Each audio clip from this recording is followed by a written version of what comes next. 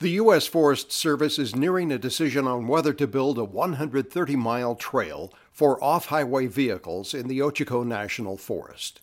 Final comments have been accepted by those who favor the trail and those who oppose it.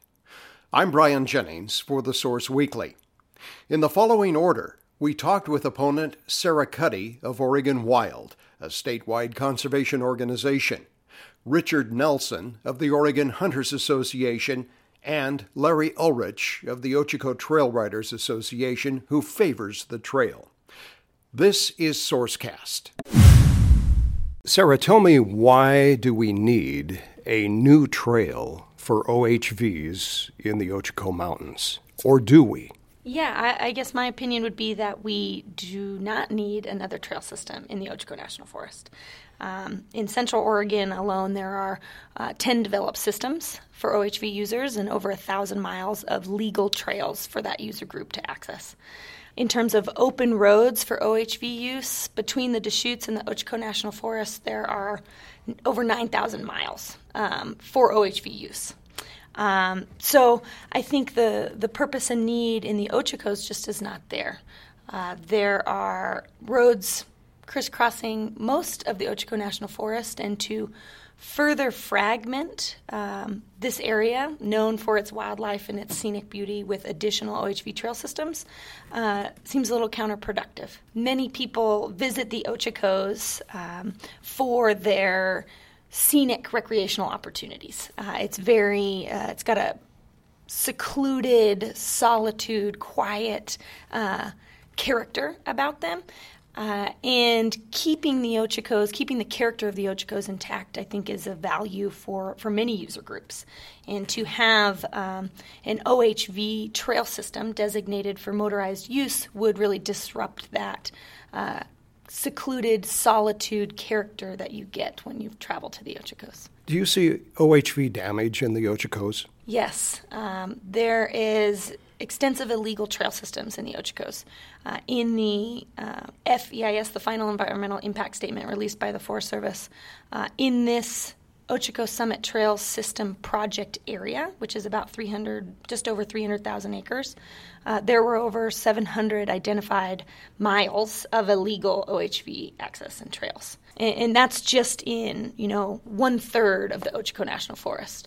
There is another 600,000 acres roughly for the Ochikos, and then the Crooked River National Grasslands, where there are potentially hundreds, if not thousands, of miles of illegal trail activity. And the effects are there. The important tributaries that feed the North Fork of the Crooked River, there's a lot of trail activity and soil erosion happening in some of those tributaries, cutting through old-growth stands of ponderosa pine and affecting the wildlife. Does this lend more urgency to your proposal at Oregon Wild to then protect the Ochikos? I think it definitely starts an interesting conversation about what people want the future of the Ochikos to look like. I think many have argued to keep the Ochikos as is, to kind of leave it be.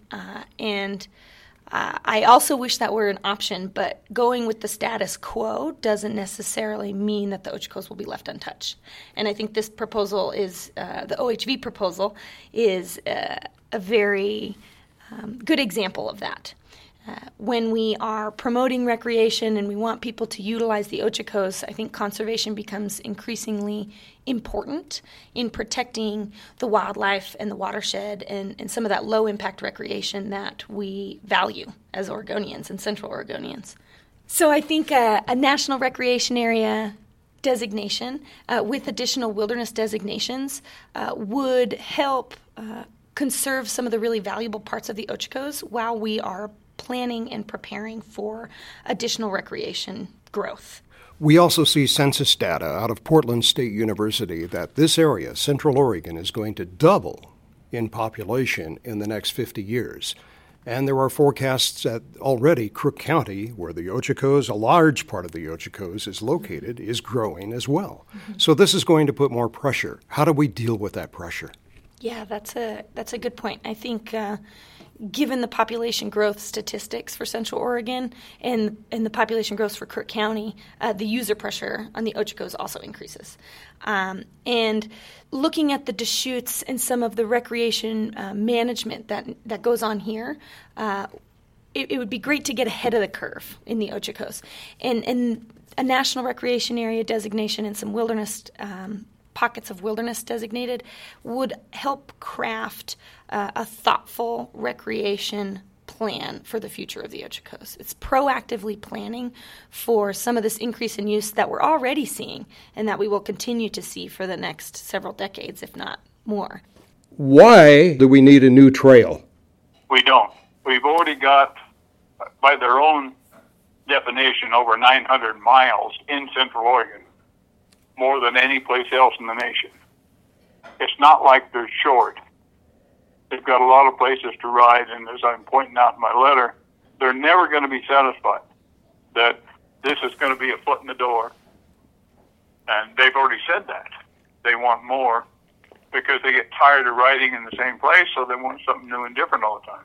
So once they use this, my fear being that what's going to happen next is that they'll want more, and they'll get it, and they'll use this EIS to justify it. Do you see a lack of big game because of motorized traffic out there?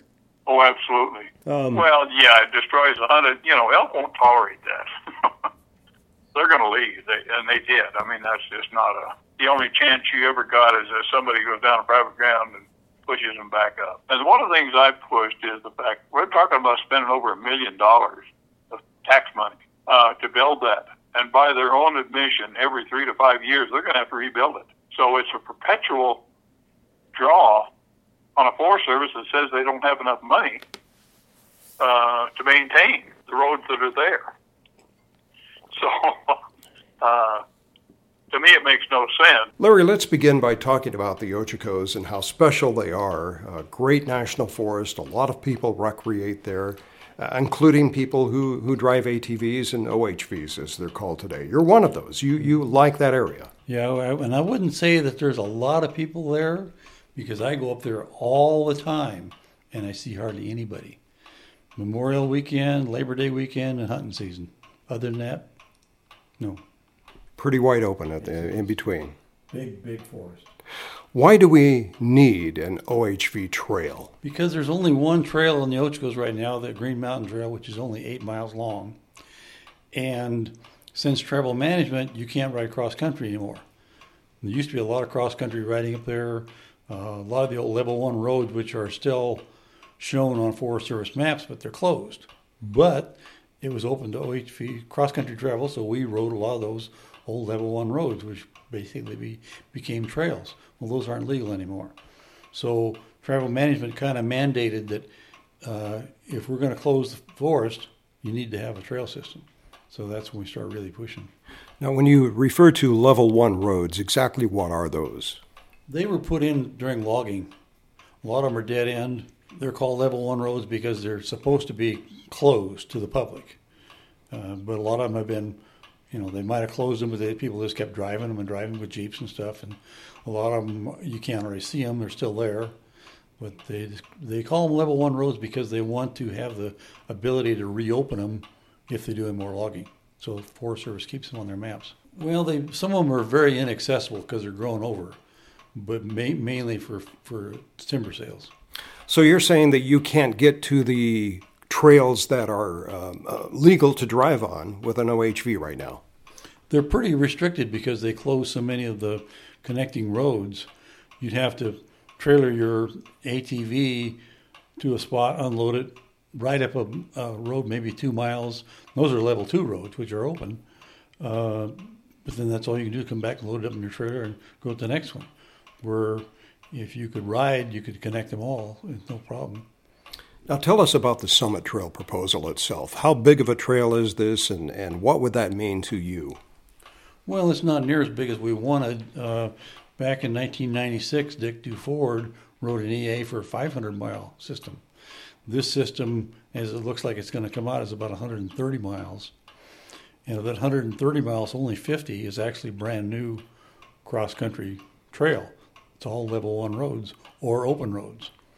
So we had meetings, many travel management meetings, and during the course of that meetings, we decided that Ochoco Summit area was where the trail would be best suited. And we had people from Oregon Hunters Association, we had environmentalists, we had people from every group saying, yeah, that's probably the best place is where the Ochoco Summit's going to be. Now, some of those groups, like the Oregon Hunters Association, the Bend chapter, is opposed to the development of a summit trail at this point. What do you say to those groups who are skeptical of it, afraid of it? Do they have any fear? Well, they probably run into a lot of loud ATVs. In order to ride a trail system, you have to be silent, have a silencer on it, meet a certain decibel rating, it has to have a spark arrestor. I don't think that most of them are even going to hear anything out there because the trails are off away from the roads and away from any campgrounds and things like that. They aren't going to even hear them. And I've been for years, I was riding out in the East Fort Rock trail system before it was ever a trail system. And China Hat area out there was one of the most popular deer hunting areas in the state. Still is. Still get a lot of deer out there. And when I've been working out there grooming trails, you see hundreds of deer all the time.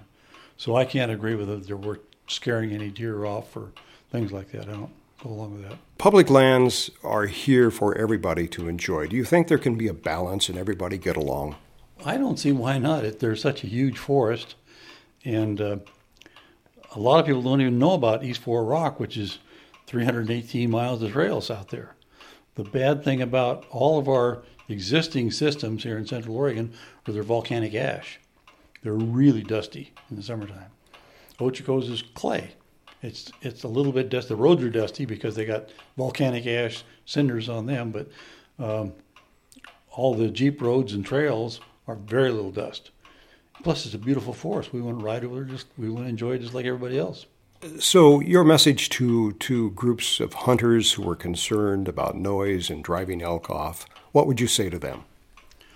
I just don't believe it because I've been around motorcycles and quads for the last 50 years, and I just don't believe it. I mean, I went by, I don't know how many deer in the East Fort Rock system right next to the trail. They just look at you going by.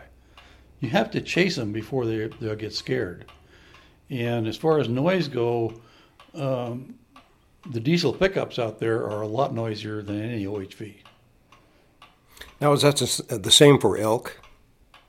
I haven't seen that many elk because they're just they're a wary animal. They hear you coming and they leave. You see one once in a while, but there just aren't. Elk have moved around a lot over the last 100 years. Man's been here. I see more elk out in the Milliken area up above the Crooked River on the desert than I've ever seen in the woods. There's huge herds out there. Or in alfalfa fields. Yeah. So are you optimistic that something is going to happen in your favor, that you'll be able to get a trail system in the Ochocos? Well, I would certainly hope so. We started this in 2003. We used to do a lot of riding in the Mackay Creek area, and we were seeing a lot of mud bogging and damage was being done there. So we went to the Art Courier, who was the district ranger at the time, and told him we need to put a trail system in here. Because it's been proven if I have a trail system, it cuts down on the illegal mud bogging and stuff. And he thought that was a great idea, and he wanted us to go out and not only map that, but the whole forest. So we went out and we really spent a lot of time all that summer. We turned in maps to him, and that's just about the time the travel management started coming on, and that all put a kind of a kibosh to that system. But then the forest supervisor said we would have a system in the Mackay Creek, but then he bowed to environmentalists and people in his own staff that didn't want it there. So that's what happened with travel management meetings. We decided on Ochoco Summit. Are there other areas you would like to see systems developed in Central Oregon? Not really. Ochoco is kind of the last remaining one. I'm Brian Jennings for The Source Weekly, and you've been listening to SourceCast, also online at bendsource.com.